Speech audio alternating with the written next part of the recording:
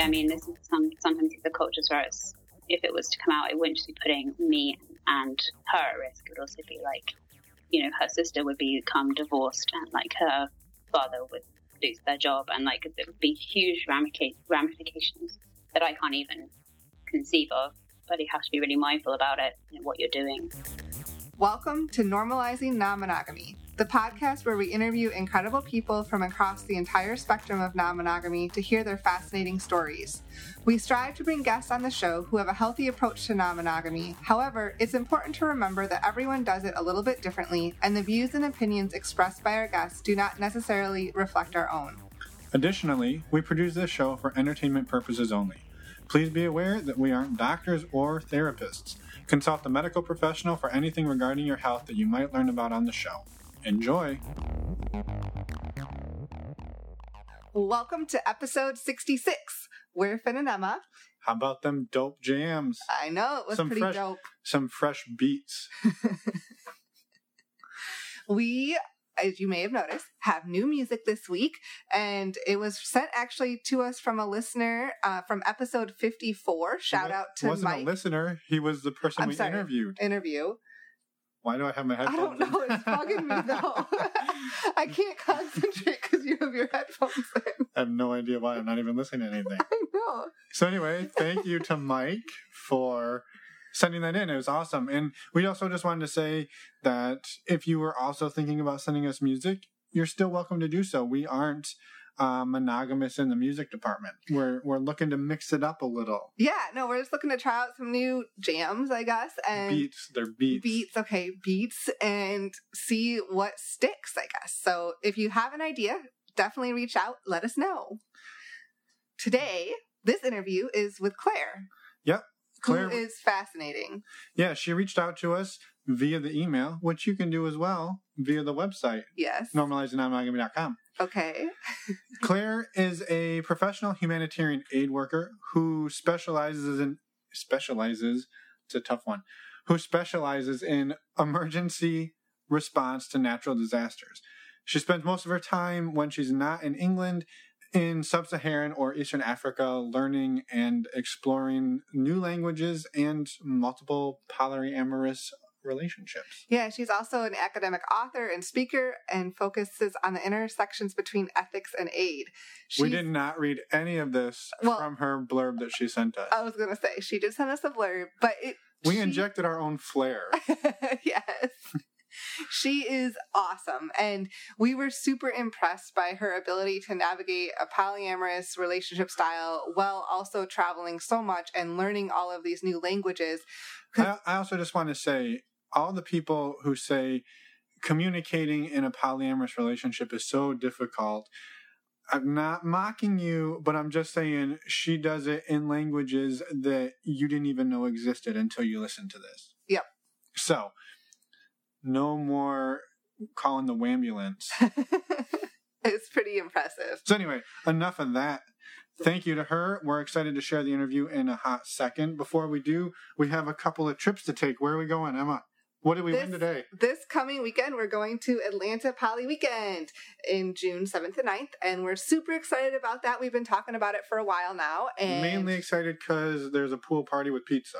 Yes, that's true. And we have free giveaways. Yeah, we got tons of condoms from One Condoms. We'll talk about them in a hot second. I said hot second twice in this. I got to mix it up. You do got to mix it up. But one of the other people that will be there this weekend reached out to us. Yeah, they're a speaker, and they actually came on the show a couple of weeks ago. Yeah, we interviewed them last week. We interviewed them last week, and they had some time-specific information that we needed to share with everybody. So stick around to the end of this one, and we put that information there for you from them. Yes, and their name is Co-Creation. Just in case you're curious, check them out. Now, we're also heading west on the Oregon Trail. That's true. Are we going to really take the actual Oregon Trail out there? I'm hoping we don't have to ford any rivers or die of dysentery. Let's hope not. I hope our ox doesn't die. Ugh. Anyway, tell them why we're going out on the Oregon Trail. from June 25th to July 1st, we will be in Portland, Oregon, and we will be attending the World Domination Summit, which we're super excited about. It is not non-monogamy related. However, it is a super badass conference, and if you're interested in going or just in the area, we wanted to let everyone know that we will be there. Yeah, a quick reading from their website, one sentence, bear with me, says, as adventurers from all walks of life, our mission is to create a remarkable community that helps each person pursue their own dreams. Yes. So we're going to pursue our own dreams. Exactly. It's a series of meetups and networking and talks and just lots of awesome goodness. Yeah, the conference, for anybody who's never heard of it, was organized originally about 9 years ago by a gentleman named Chris Guillebeau. He's an Arthur.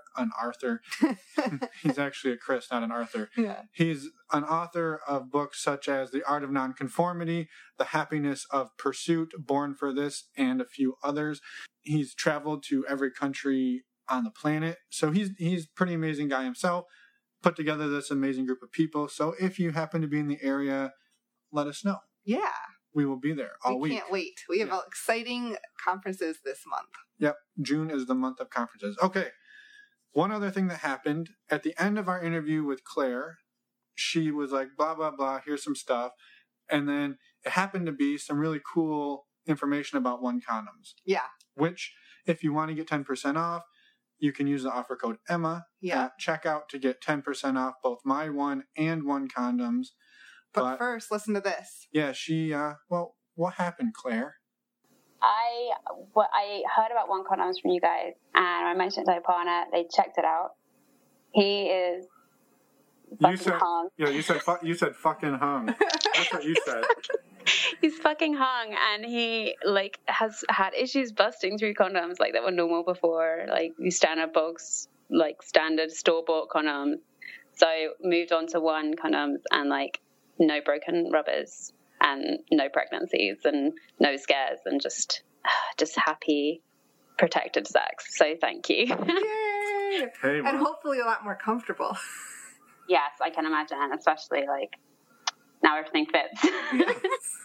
Perfect. And so just really quick to follow up on what Claire said, you don't have to be fucking hung to use My One Condom. True. But they do work everywhere from not very fucking hung to very fucking hung. Yeah. So there's over 60 sizes. They're actually, I looked it up since the last time we did this. We weren't sure. There is exactly 60. Okay.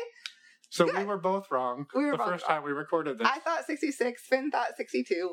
So anyway, there's 60 different sizes, and we're actually getting some really cool 3D models of some of the different sizes sent to us. So we'll be able to post some pictures and have an actual model of why would you ever need different condoms? The ones at the store fit me just fine. We'll have more information on that later. Let's go to oh no. You can find the links to My One or One Condoms on our website, normalizingnonmonogamy.com or nnmpodcast.com under the resources page. You can also contact us there.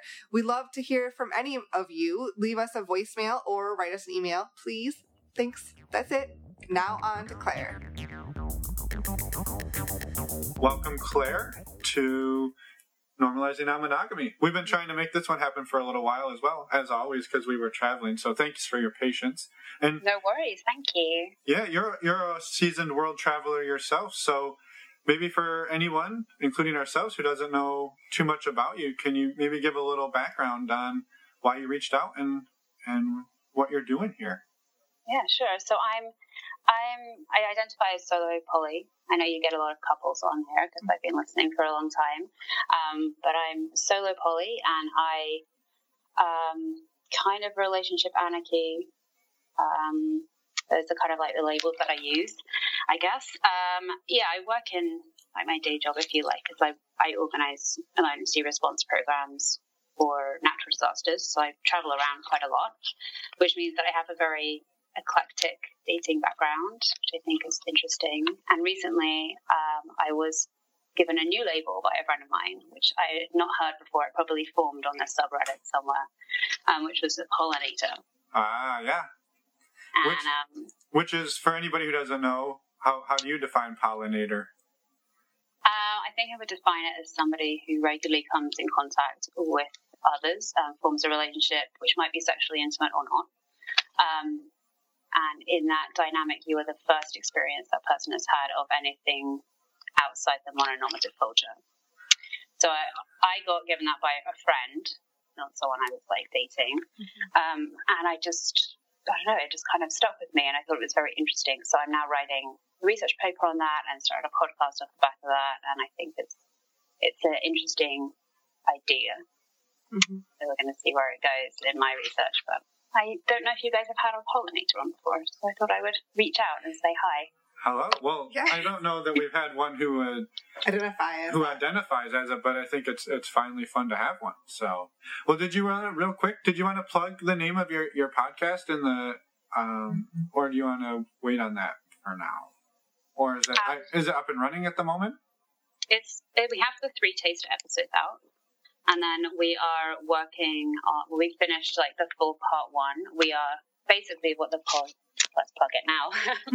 So it's Poly Pages podcast. And what I do is I collect other academics who are non-monogamous, and we read the kind of core texts that polyamorous and non-monogamous people kind of are assumed to have read. So like I've been polyamorous my entire life, and I've never read these texts, so I was interested to finally kind of read them and see if they were, I've been telling people there's this book if you want to read it for so long, but I actually hadn't sat down and read it.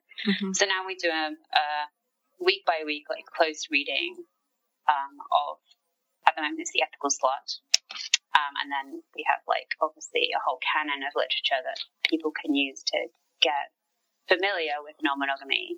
So I'm kind of just trying to bring some of the academics to the table. We have some bonus episodes in the works where we read actual academic articles, so it's a little bit more super scientific. But generally we like to keep it pretty light, and it's just kind of me and my partners and friends like talking about what we think about what these people have already written. Very cool. So it's sort of like a book club. Yeah, it is. It's kind of like a book club with extra resources in it. So the other thing is like these books get published, and then within a year there's new resources out. Yep. So it's nice to read through them and say like, oh well, this podcast talks about this, and this article has actually addressed this, and if you want to know more about this, go here.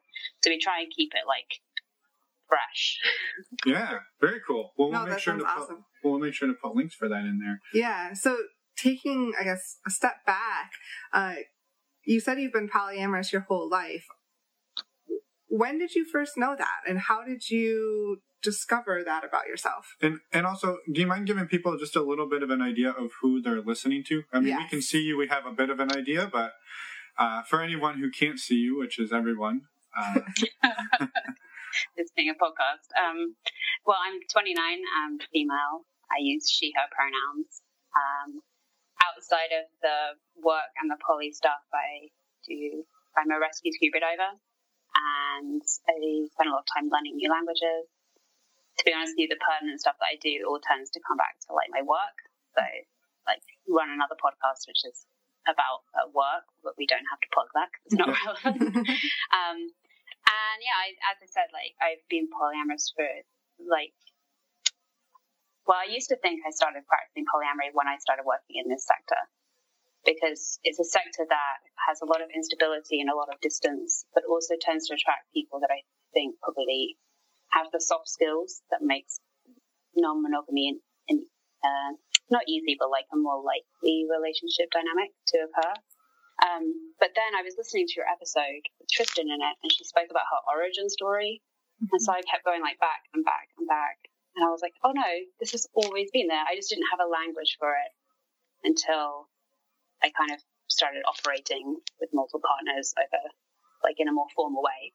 Like even before I had like any idea what sex was, I was imagining like multiple partners could like, I don't know, come to dinner, or like it would not be strange if there was several people around me to like give me comfort. And I think even from a young age, I was never worried about making that a potential option in my relationships. Mm-hmm. So like when I was 16, it was my first boyfriend, and but my first person I was dating that had a penis, so to be as inclusive as possible. And the inevitable discussion of like sex came up. And I had sex before with people with a vulva, but I hadn't had sex with anyone with a penis. And I said, like, well, I don't really want to do that. And I was 16, so it's quite young, here at least. Mm-hmm. And he was like, well, if I don't have sex, I think I might cheat on you.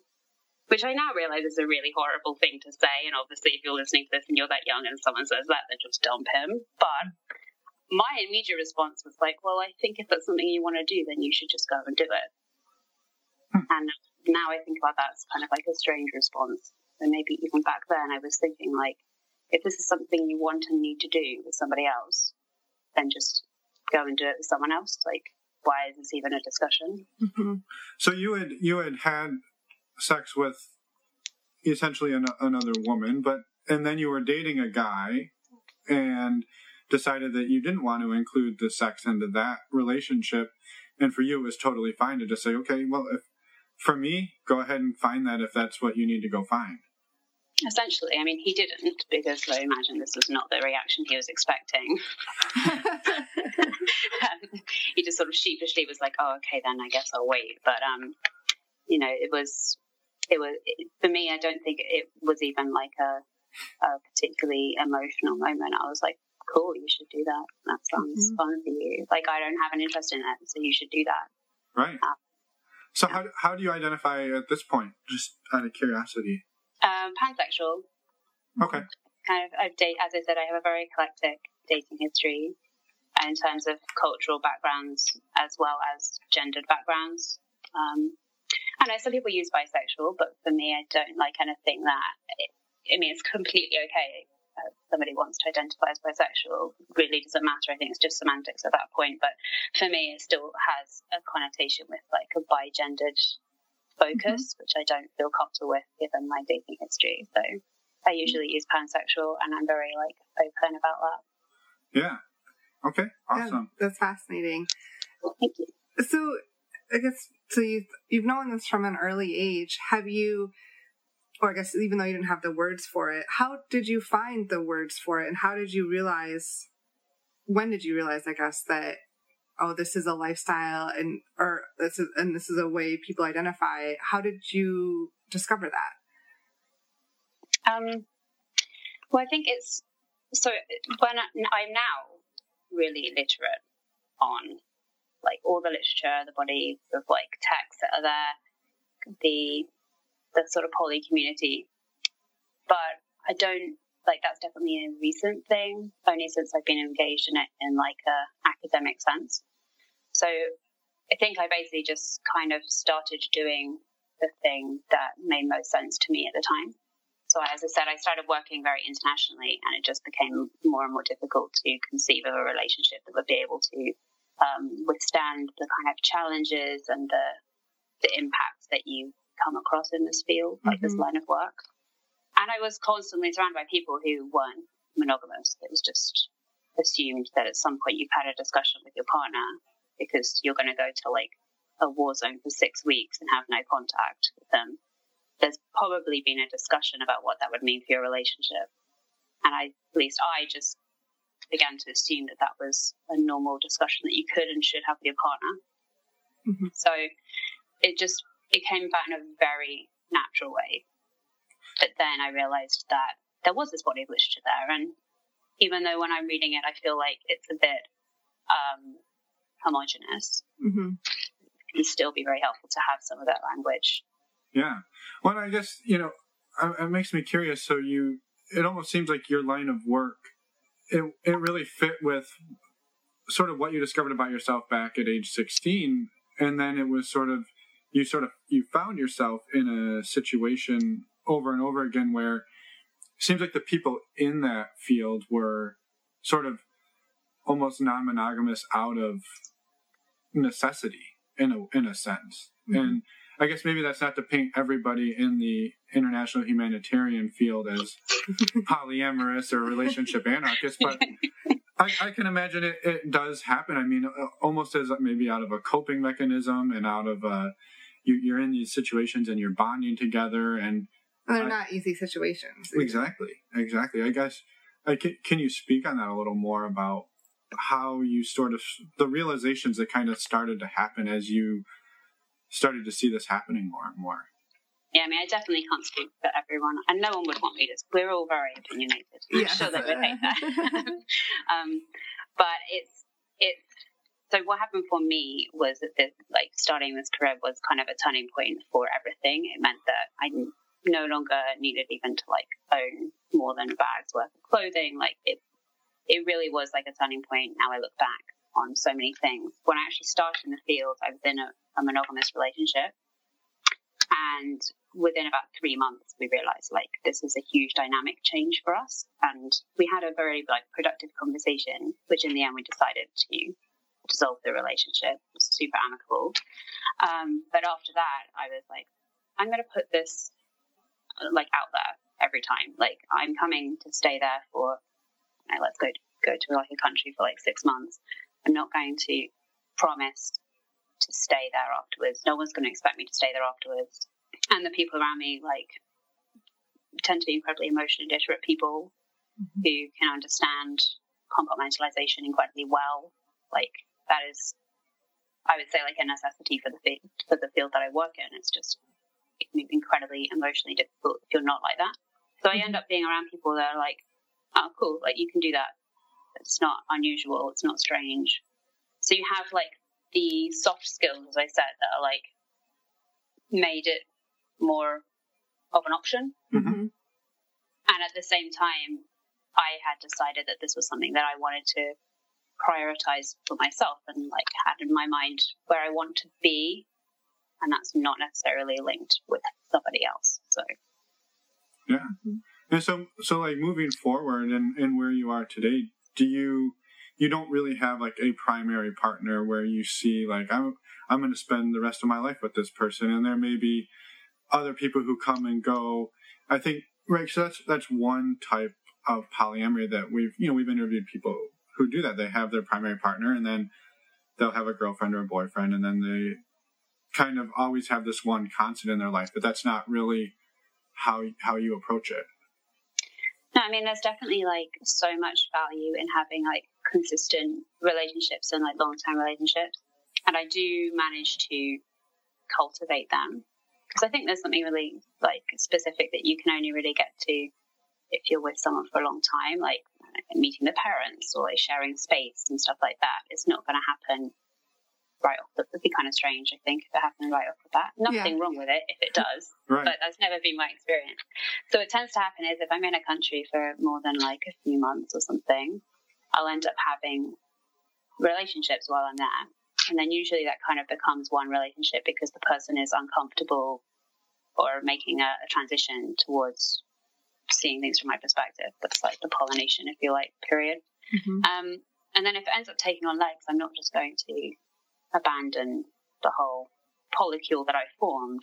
Sure. So over the years, what's ended up happening is I have just naturally discovered I have a little polycule here and a little polycule here, and they're very geographically separated.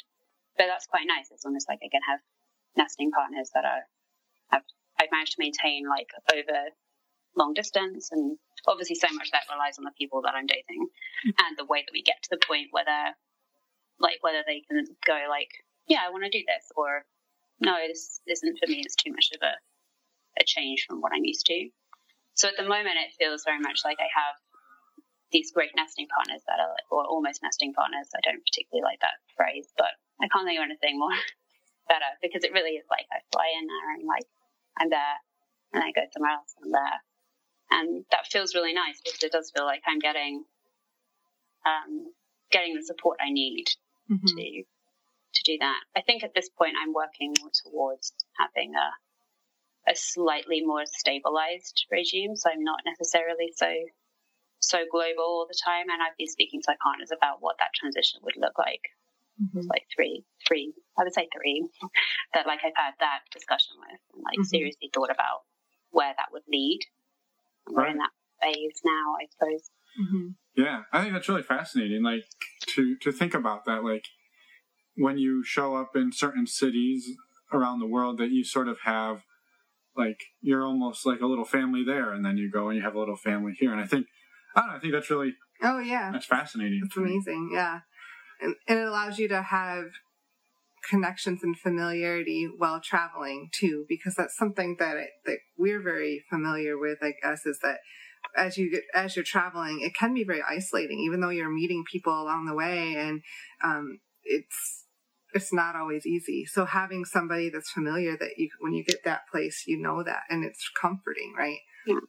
And also it's quite nice to have an insight into like that person's life in a very deep way. Mm-hmm. Which, as I said, I think that gets missed if you're rapidly changing partners. I think that can be lost somewhat. And also these partners come from vastly different backgrounds, so it's like the cross-cultural relationships that I've had, I find are always super valuable for both and all of the people involved. But obviously it does make the communication of such a strange, quote-unquote strange idea as polyamory can make that a little bit difficult, but I've always managed to find a script that works. Well, because have you had those conversations in languages other than your native language, which is your native language is English, correct? Yeah. Which I would imagine would be hard. It would be hard. Yeah, it's so hard because a lot of the literal language, like the literal words, like compersion, for example, it's such a new word. Yeah. It does not translate necessarily into, Bantu or Swahili or something. Right. So you're more describing concepts and trying to use a familiar set of rules and scenarios that would be best for that person to understand what I want and need, and also for that person to then describe to me, like, oh, I don't want that. Right. Like I was stationed in Madagascar for a while, and I was not very good at French at the time, and I was dating a Malagasy man. So I was learning Malagasy, and he didn't speak French very well. So we were both kind of just using like a language that neither of us really knew, and eventually got to a point where I could kind of speak the language well enough he wouldn't have to use his French anymore because it was so bad. And I remember a friend of mine was like, how are you having conversations of any like important topic when you are so fresh to the language? And I thought that was really interesting. And when I thought about it, it was like, actually, this means I really have to strip out a lot. Mm-hmm. Like I just have to say, like, this makes me sad. Right. There we go. That's the beginning of the discussion, right? Well, this makes me happy. And it really it was a really interesting experience to have those discussions that would usually, I think, be incredibly emotional in a language that was so new to me that I couldn't express my emotion. I could only express what I wanted and needed. Right. Because it's literally the verbs that I knew. Right. Like, I think too, and I'm fascinated by that and curious about it, where you're able to. So there's many people who can't even fathom having multiple relationships in their own native language. Like, so to think about a whole bunch of English speakers trying to navigate polyamory is not an easy thing to do, and now you're doing it in multiple languages, and also not even navigating the polyamory side, but you're also developing a relationship with somebody without even necessarily speaking the same language. And I think that's sort of a mind-blowing thing for someone to imagine as well. As like you said, you were dating this guy and developing deeper and deeper feelings when you could barely even communicate with each other verbally. And I guess it's also, though, the quickest way of learning a language is to flirt with somebody.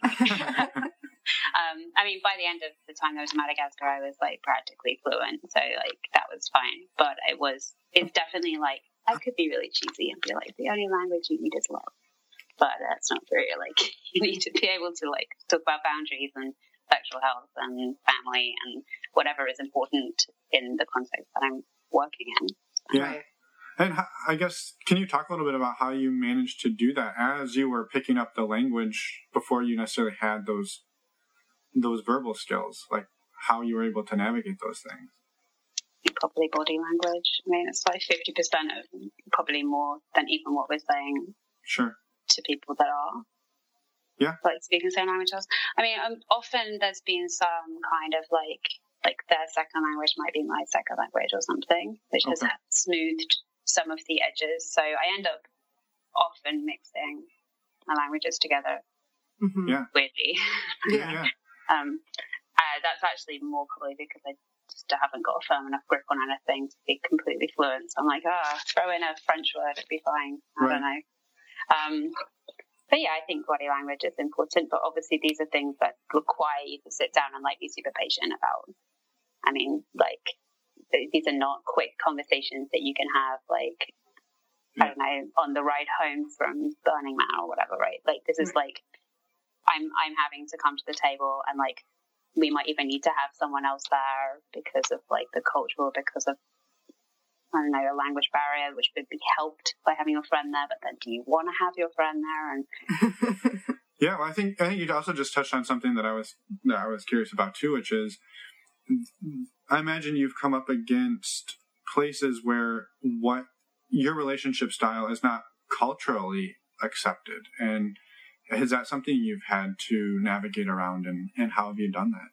Well, you're also a foreigner coming into these places too. That can sometimes you can be judged for not being from locally.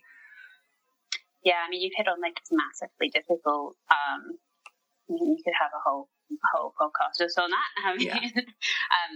Yeah, essentially, when you're a guest in like another country, and you're an expatriate, and you're there. I'm there to work, right? I'm not there to like enjoy the beach and like meet fun people, right?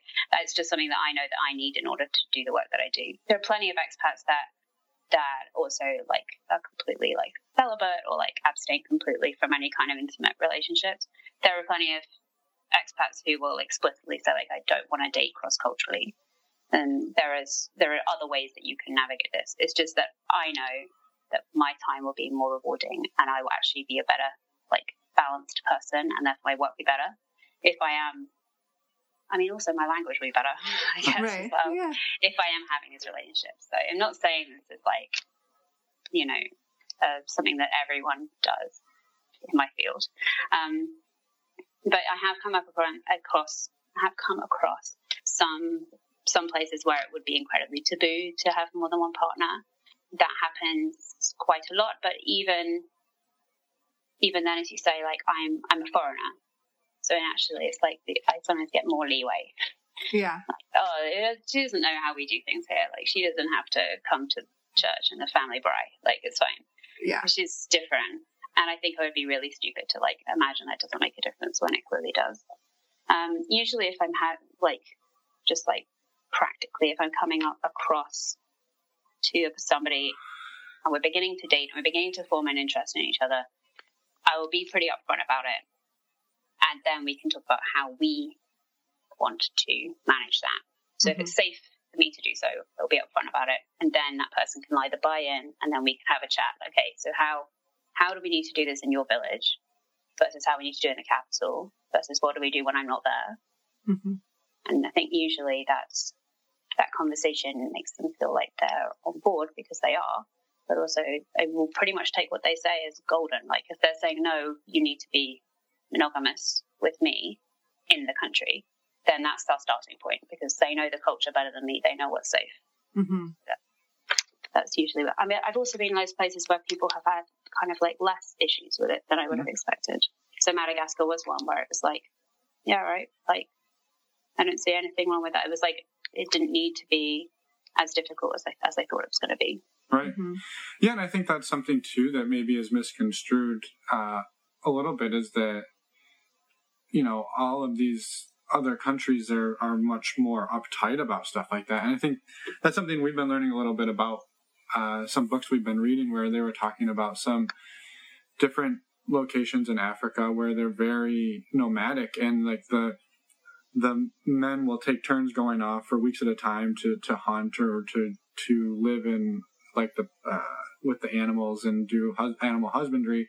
And it's sort of just known that while they're gone, life goes on at home and they just it's just a very natural thing. They don't have to name it. That's just how they live it. So I think it's fascinating to hear someone who's coming into it from the outside and almost participating in it in a sense. Not that you were at that specific location. I wasn't trying to imply that. But... I'm out there with the animal husbandry. Yeah.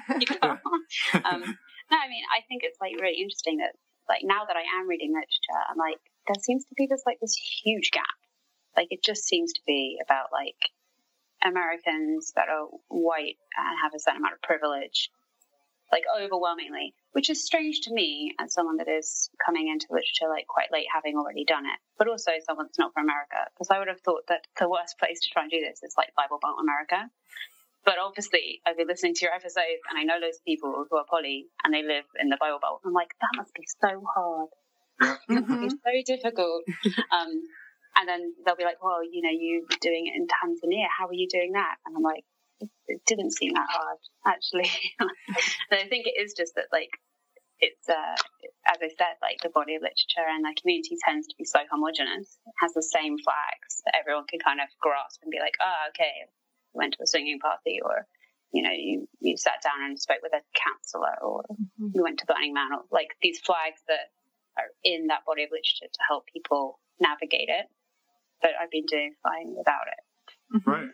And clearly there's like a whole bunch of other people that, you know, even in the Black and poly community, it's very specifically about Americans, very specifically Black Americans, because so much about, I mean, you guys did a great episode on it with Crystal, so I don't need to reiterate it. But it's like there is a lot more like cultural scripts that can work. It's just finding the one that's culturally appropriate and like context specific, I think. Yeah. Do you almost feel like you were doing it just fine without having to dig into all the literature, and you almost feel like why did I bother trying to learn all of the things that other people are saying about it when I seemed to be doing it just fine, and I was doing it my own way? No, not entirely. I think that it's kind of been quite timely because, as I said, I'm trying to move my career into like a more of a stabilized place, and also my life. So now that I'm having discussions with partners about nesting, and also so there's that element, like for myself, now there is like tools and stuff that I was like, oh, I can now use these because I'm having conversations differently anyway. But also, as I said, like I pollinate people all the time. Now I can just be like, oh, I know that this is good. Like, oh, I know how this has been explained previously. I know how to like deconstruct the difference between monogamy and non-monogamy. And be like, well, you have a friend that you spend all your time with. Isn't that kind of like a relationship? I'm like, oh, that's really helpful. There are elements of it that are like that I'm not really using. Like, for example, a lot of the literature puts polyamorous as sort of part of the queer umbrella. I've never come across that really until pretty recently. There's never been a case of like, well, you're bi-curious, maybe we should try this or that, because it's just not something that would be even less likely to happen in some cultures, I think, that I've been dating in. So some of it's been super helpful. Some of it's just reinforced what I already knew. And some of it, yeah, I don't use, but it's super interesting. So, Yeah. Where do you see yourself moving in the future? Do you see staying in a similar type relationship style? I know you said that you're trying to move toward a more stable, I guess. But that's work-wise. Right, work-wise. But do you see your relationship styles shifting at all? I think so. The kind of downside of my work is that it involves a lot of personal trauma. So there's been a couple instances of like accidents and instances in the field. And that's kind of prompted me to be like, actually, I'd like to have a bit more of a stable everything. So I'm having discussions with probably like 2 partners. I mean, I'm still dating both, like all people individually are like still dating.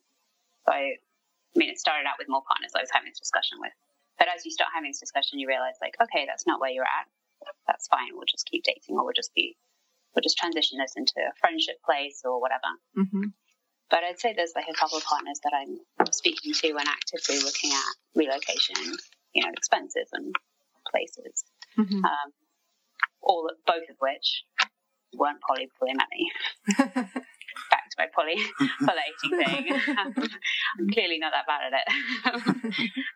And they're both now sort of operating their own little like polycules and their own ways of doing things, which is really nice. I don't want to like infringe on that, and obviously anything that I want to do in terms of I don't want to say escalating because I don't like the relationship escalator, but kind of escalating, I guess, towards a more traditionally stable place. All of that relies on them as well, so I can only really say what I'm going to do, and that's I'm going to make my career in a more like safe and secure location. Yeah. Hopefully my relationships will fall in line, but if not, then I'll make new relationships and they'll be great and it'll be fun. Yeah, I think like overall, I feel like the theme is like just how flexible you are about it all, and I think that's really admirable. That it's like if you go to a new location, you can make something happen there or not, and when you come back, it either continues or it doesn't, and you let it be what it is. And I think that's something that's really hard for people to just allow things to be what they are. Well, I think it takes, you're obviously a very self-confident person and really, work through what you want for your life. And a lot of people struggle with that too, I think. So it's hard for people to wrap their minds around it. Yeah. And also I think being fluid with like the relationships is super difficult. So like, as I said, like I have had some conversations about this with partners, and then we've had to basically be like, they've been like, oh, that's not what I want.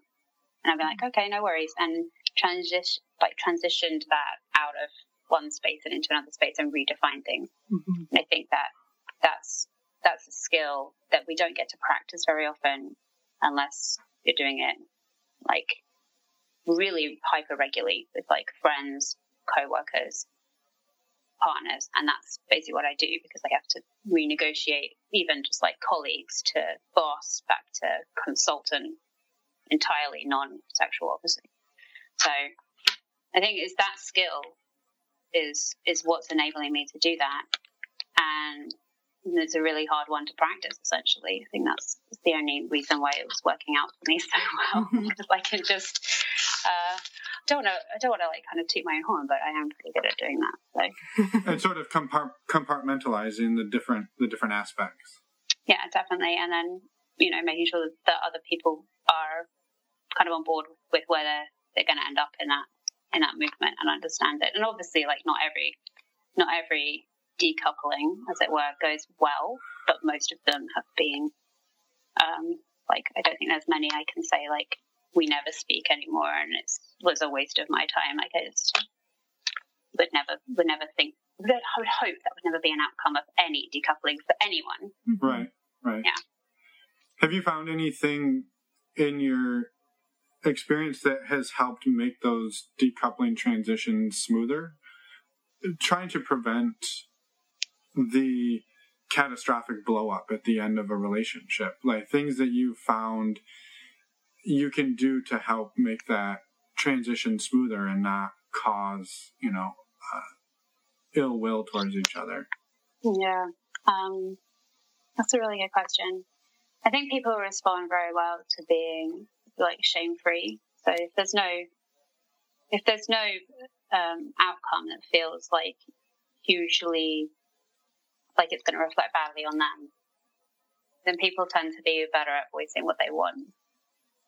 I mean, I guess it's the same if you're speaking about like a sexual act, right? If you make it shame-free, then you make it so that your partner can ask whatever they want. Mm-hmm. So, and then they will, and then you can say yes or no, right? It's obviously not always that simple, but like in an ideal way. When you think about decoupling, I guess it's kind of the same. Like we've already deconstructed the idea that if this breaks off, like it's like a divorce or something. It's very formal because we don't have those kinds of formalized structures in place. And also a lot of the time there is already the assumption that I will leave physically. So between those two things, making sure the person feels that they can say what they want to say and me inevitably physically leaving a place for at least some period of time, I think that makes it really a lot easier on all parties. Right. Yeah, that makes sense. Yeah. Well, I was curious. Yeah, Are you out to family and friends? I mean, we see the dog on the couch, so presumably he knows that you're polyamorous. But other than that, are you out in your life to people? Yes, I'm fully out. Obviously, when I'm going into a new mission, there's a period of time where I am low-key. Like, I'm not even out socializing. I'm just observing. A good briefing should always include things like personal relationship protocol that's both allowed by HR and also suggested for the environment. So they should tell me whether it would be like super bad for me to come out queer, for example, and I'll like tailor what I'm doing to that. But in like the stable aspects of my life, I'm out to my family, all my friends. The podcast uses my real name. I publish under my real name. I've met my partner's families as one of several potential partners. I'm not saying everyone gets it. Obviously, there are people that don't really understand it. Mm-hmm. But besides not necessarily getting it, has it been fairly positive? I mean, you haven't had any major pushback? No, I've been really lucky. Like my family, for example, they knew that I was queer, and I think this is just like an addition to them. Mm-hmm. They knew that I was pansexual because they'd met female and trans people that I was dating.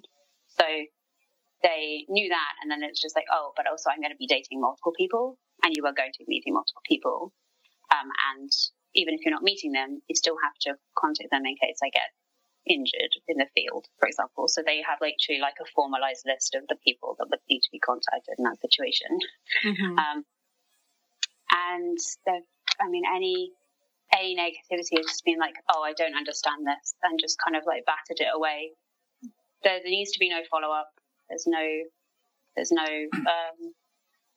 hasn't been any issues at all like that. And my friends, some of them have pollinated as well. I mean, they're just not loads of them, but definitely some of them have been like, that's actually really interesting. I want to explore that, and have gone off and made their own polycules and began to actively be poly as well. I think probably some of the partners' families may have struggled with it, but again, that's also could be partially a cultural thing in some situations, but also kind of like not my problem that much because it's not my family. Like, I'm dating a person. Mm-hmm. It's kind of their responsibility, I see it, to make sure that we're out at a level that they're comfortable with their family. Right. Yeah. But I do realise that is a huge privilege. Like, there have been places where that's been like a minor miracle that it's been like that. And there has had to be some relationships that I've had, unfortunately, which have had to be completely secret, because even though I'm out, that doesn't mean that it's safe for the other person to be out. Right. Yeah, that's definitely something you have to navigate, especially dating cross-culturally. Yeah, I mean, this is sometimes the cultures where if it was to come out, it wouldn't just be putting me and her at risk. It would also be like, her sister would become divorced, and like her father would lose their job, and like there would be huge ramifications that I can't even conceive of. But you have to be really mindful about it and what you're doing. Because of the polyamory, or just because they were dating or in a relationship with a foreigner?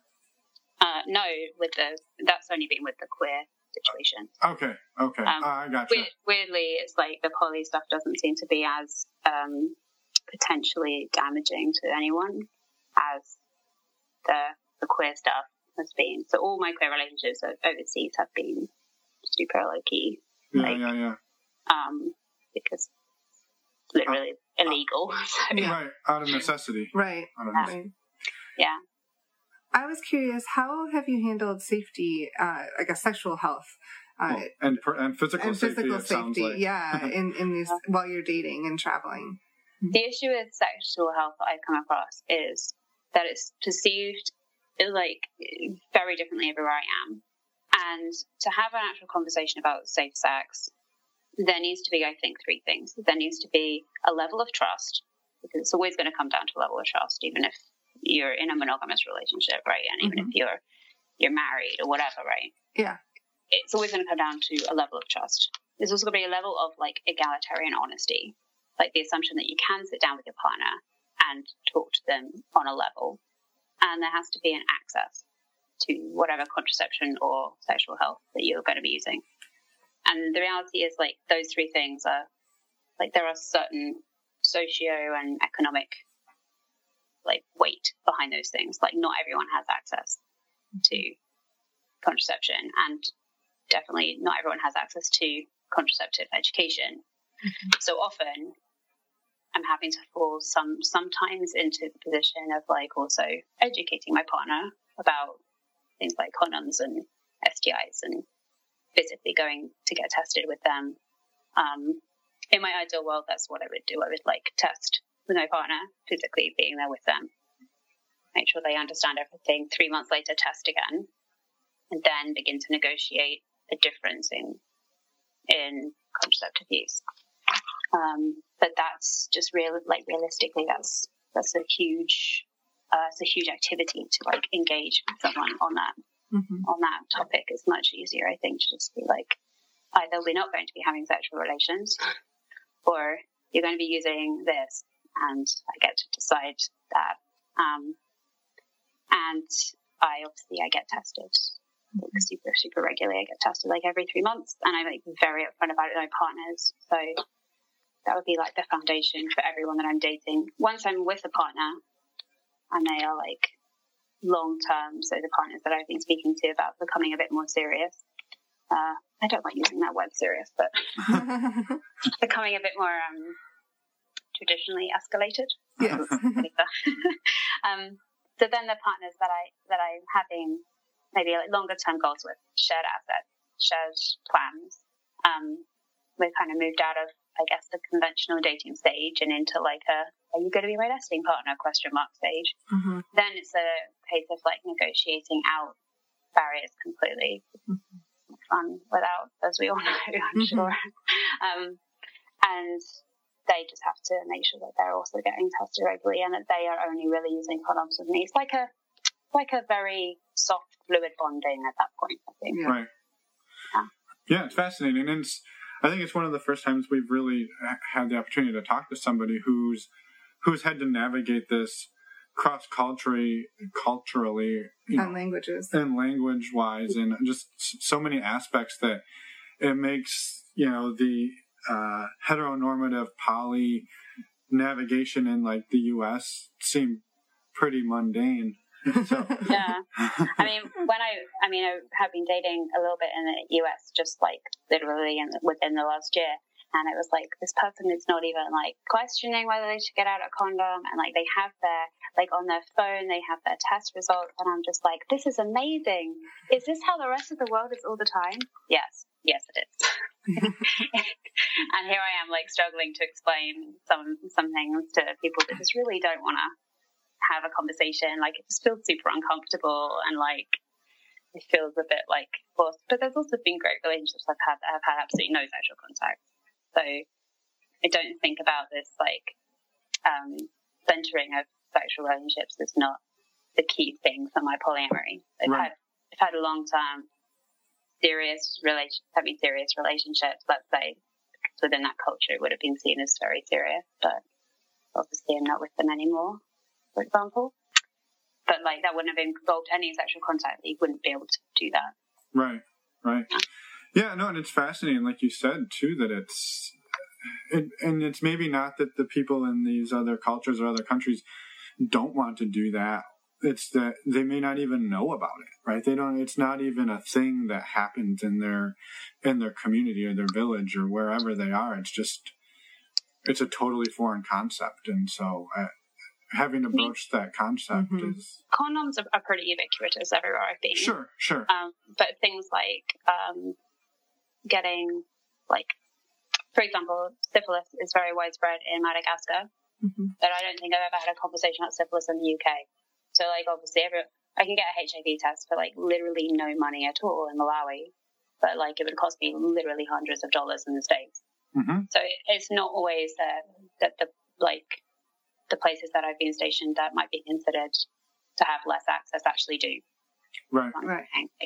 I think more often than not, it's the access to the ways to have those conversations might be missing, or like the specific method or contraception that I want to talk about might be missing. Like, I mean, basically I'm coming into a relationship and being like, I need to describe this thing to you.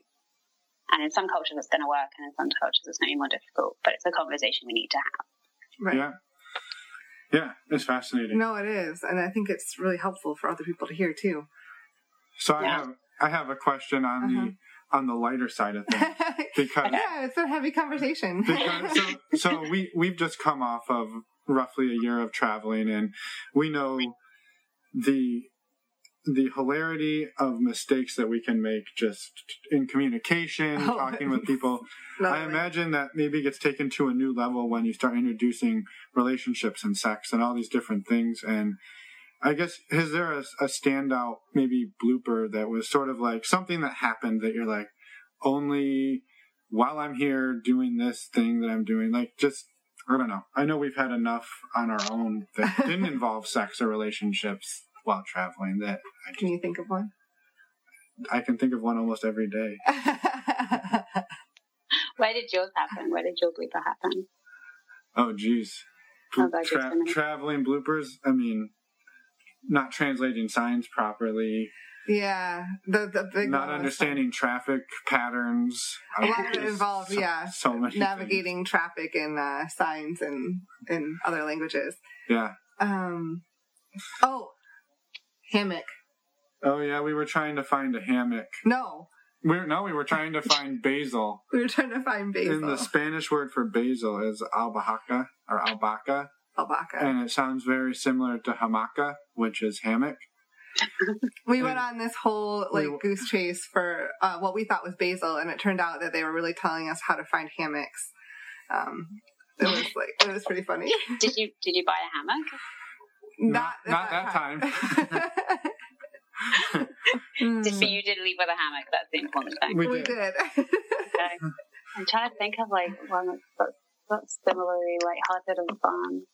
Okay, this is a good one. So in Malawi, it would be very strange for women drive and everything, but I just think it's a bit unusual for the woman to drive when there's a man in the car, especially if the man's Malawian. So sometimes I go and pick up my friends or a partner, and I would just naturally get out of the car and get into the car, and he would drive wherever we're going. And it's kind of small. We're a long ways to the capital of Malawi, and it's pretty small. And we would kind of end up going to the same hood a lot of the time. And then later, a completely different situation I was on foot in the market, and I met someone who I would see regularly when we were out driving. And he was like, "Oh, where's your driver?" And I was like, "No, that's my partner." And he was like, "Oh, you can drive?" I was like, "Yeah." And he genuinely just it was a weird exchange. I was like, "Wow, you really just only have this one view of me." And then it was like, "That's your car?" It just became more and more amazing to him that it was I completely misunderstood the situation. That's not that funny, but I hope we can. No, so they thought your partner was your professional, your hired driver. Yeah. And also thought that it wasn't my car, it was his company car or something. That was the natural thing. And then he was like, "And you can drive? Oh my god, this is just getting more and more crazy." Yeah. You're like, "Yeah, I can." It just really made me realize, how much do we really know about the people we're seeing most days? Oh yeah. Yeah, for sure. Well, and just seeing the world through someone else who grows up in a completely different culture and different language, and it's so vastly different, or it can be. Yeah, absolutely. Yeah. Is there anything we haven't touched on that you were hoping to get out into the world on our podcast versus your podcast? I think just that, as I said, after my friend kind of pointed out that how many of my relationships I have with monogamous people and then end up leaving them and they're not monogamous anymore, I made a full list of everyone and wrote in their demographics and their age, and I'm now using that as the basis of a data set. And the title is something like how statement of polyamorous intent and identity influences early stage relationship forming. But the issue is that my data set is like so ridiculously diverse that I'm having trouble pulling anything out of it. Like the only thing I can pull out at the moment with any shred of like dignity is that there is like an age bracket that seems to be more likely to be exposed to polyamory and then take it from there into their own life. So I think the other thing I really want to talk about is that is super interesting research, because I think it'd be very helpful to have a more diverse idea of how to have that discussion. I mean, a lot of the literature that's about opening a relationship presumes a pre-existing dyad, which is probably heterosexual, maybe gay men, and they are discussing on equal footings with like all of the economic power that couple has to expand their relationship. And I think what might be missing from that is like, how do you, if you're a solo poly, have that conversation in a way that is like safe, sane, and respectful? Mm-hmm. So I'm working on that, and so far it's been very interesting, and I'm now expanding my data set. And so it's just a self-published paper you're just writing. It's not like through a university or anything? Not yet, no. I have some, I don't want to jinx anything. I have some leads, but okay. It's something that I'm putting together off my own back for now. Yeah. And as a lot of the published research began as, actually. Mm-hmm. Yeah. And so I'm like in the process of kind of writing like a survey for other people, and especially if people are interested in being key informant interviews, it would be very handy. So it's specifically looking for solo poly people that are living single but polyamorously. Yeah. And I think that this would be really great. I would be really excited to do it, and I clearly can't pull from my own background because it's just ridiculous. Yeah, well, so you're going to send us the link for the survey, correct? In a way for people to contact you, so anyone who's listening and wants to help out in any way can reach out to you. Is that? Yeah, and if they don't feel comfortable going through you guys, they can just follow you on Instagram. Probably it's not super formal yet, so. Yeah, well, we'll put the information in the show notes so they can go directly to you, and they don't have to talk to us at all. I was going to say though, I think it's fascinating that your own data,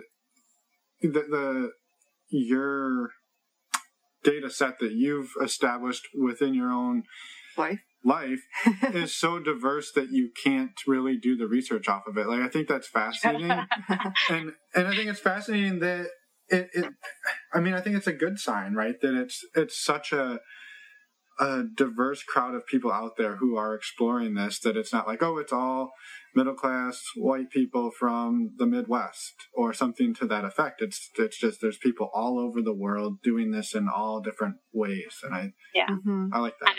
I mean, also, like, across the gender spectrum as well has been, like, I would love to, I mean, obviously all the demographics are interesting, but I have a sneaking suspicion that straight people are not the people that are poly solo the most. Right. There's just a hunch, but that's my hunch. And I'm also thinking, so I'm disabled. I'm deaf in one ear, not like heavily disabled or physically disabled, but disabled. And I would be interested in, like, seeing if there is like a subset of the community that's like hearing impaired, or specifically hearing impaired for my own use. But also it got me thinking, like, I don't think I've ever read a paper that was talking about the way that disability interacts with the polyamorous lifestyle. I mean, you'd think that it would be like a positive interaction, right? Because I think people that are polyamorous actively, they tend to be talking a lot about like consent and boundaries and how to like physically make things happen. I mean, even if you just think about the logistics of like a threesome, I mean, like, you know, people tend to be like really committed to making sure that things get done. Mm-hmm. So I would hope that it would be like a super positive interaction, but I've like yet to meet another disabled solo poly person. Well, let's see if we can change it. Yeah. The call out. If you're interested in helping out, definitely reach out. And so I mean, unless there's something else major, Claire, maybe we we let you go. I know it's a little later on your end of the planet than ours, and Yeah, it's 9:15. so we can let you Past my bedtime. Right. Well, we'll let you get to bed, and we will be in touch, and we'll get all the information up so people can contact you in the show notes, and we'll be in touch, and maybe we do it again. Yeah, well, and thank you so much for reaching out. I think that the whole point of our podcast, wanting to start this podcast, was to talk to a diverse range of people, and I feel like we got that from talking to you. Like, that's what we wanted, to get different perspectives that we just don't have the experience. So thank you. And it only happens when people do reach out. So, right. So thank you. Yeah, thank you guys so much for getting to chat with me. It was so much fun. Yeah, absolutely. Well, I have a hunch it won't be the last time. So I feel like you say that to every guest. yeah, but we're starting to make it happen now. We're on the coming back around loop. So yeah, keep me in your roster. I think it'll be fun. Yes. Absolutely. Well, have a wonderful evening, and we'll talk soon. Okay. Thank you. Bye, guys. Bye. And we're back. We are back. Thank you to Claire for taking the time to talk with us, and for coming on the show, and hopefully for coming on the show again in the future. Yeah, we had a really fun time talking to her, and since we actually travel a lot too, we felt like we really could relate to some of what she talked about. So at the top of the show, we mentioned there was some information from Co-Creation that needed to be shared. So really quick, we will share that time-sensitive information. We will let them tell you what they need to say. yeah, right now. Awesome. Great. So thank you so much. My name is Co-Creation. That's K-O-E Creation. And you can find me online. My tag is @CoCreate. That's K-O-E-C-R-E-A-T-E. And at cocreation.com. My book is called This Heart Holds Many. It is available on Amazon for under $20. It has an ebook and a paperback. And if you are going to be in Portland, Atlanta, Austin, or Albuquerque in the next month, I am going to all of those places. I will also be seeing you fine folks at Atlanta Poly Weekend. So excited. I'll be teaching and doing signings there. So all this information can be found at cocreation.com and online. So thank you. And thank you. Yes, It was like we had to break, but no one heard it. No one heard it. And their interview will be published later this summer, so be on the lookout for that too. Yeah, it was an awesome interview, so thank you to them for that. And what do we got? Next week, Donna and Alex. 2 listeners reach out to us via email. Awesome people. Yeah, they're awesome. Their story is one of fun for the ages. Yes. I don't know. What do you say? I don't want to give away too much. You said the Florida joke last time. I know. This is the second time we recorded this intro outro because we had a goof up. Yeah. And we made some jokes about them moving. Basically, here's what happened.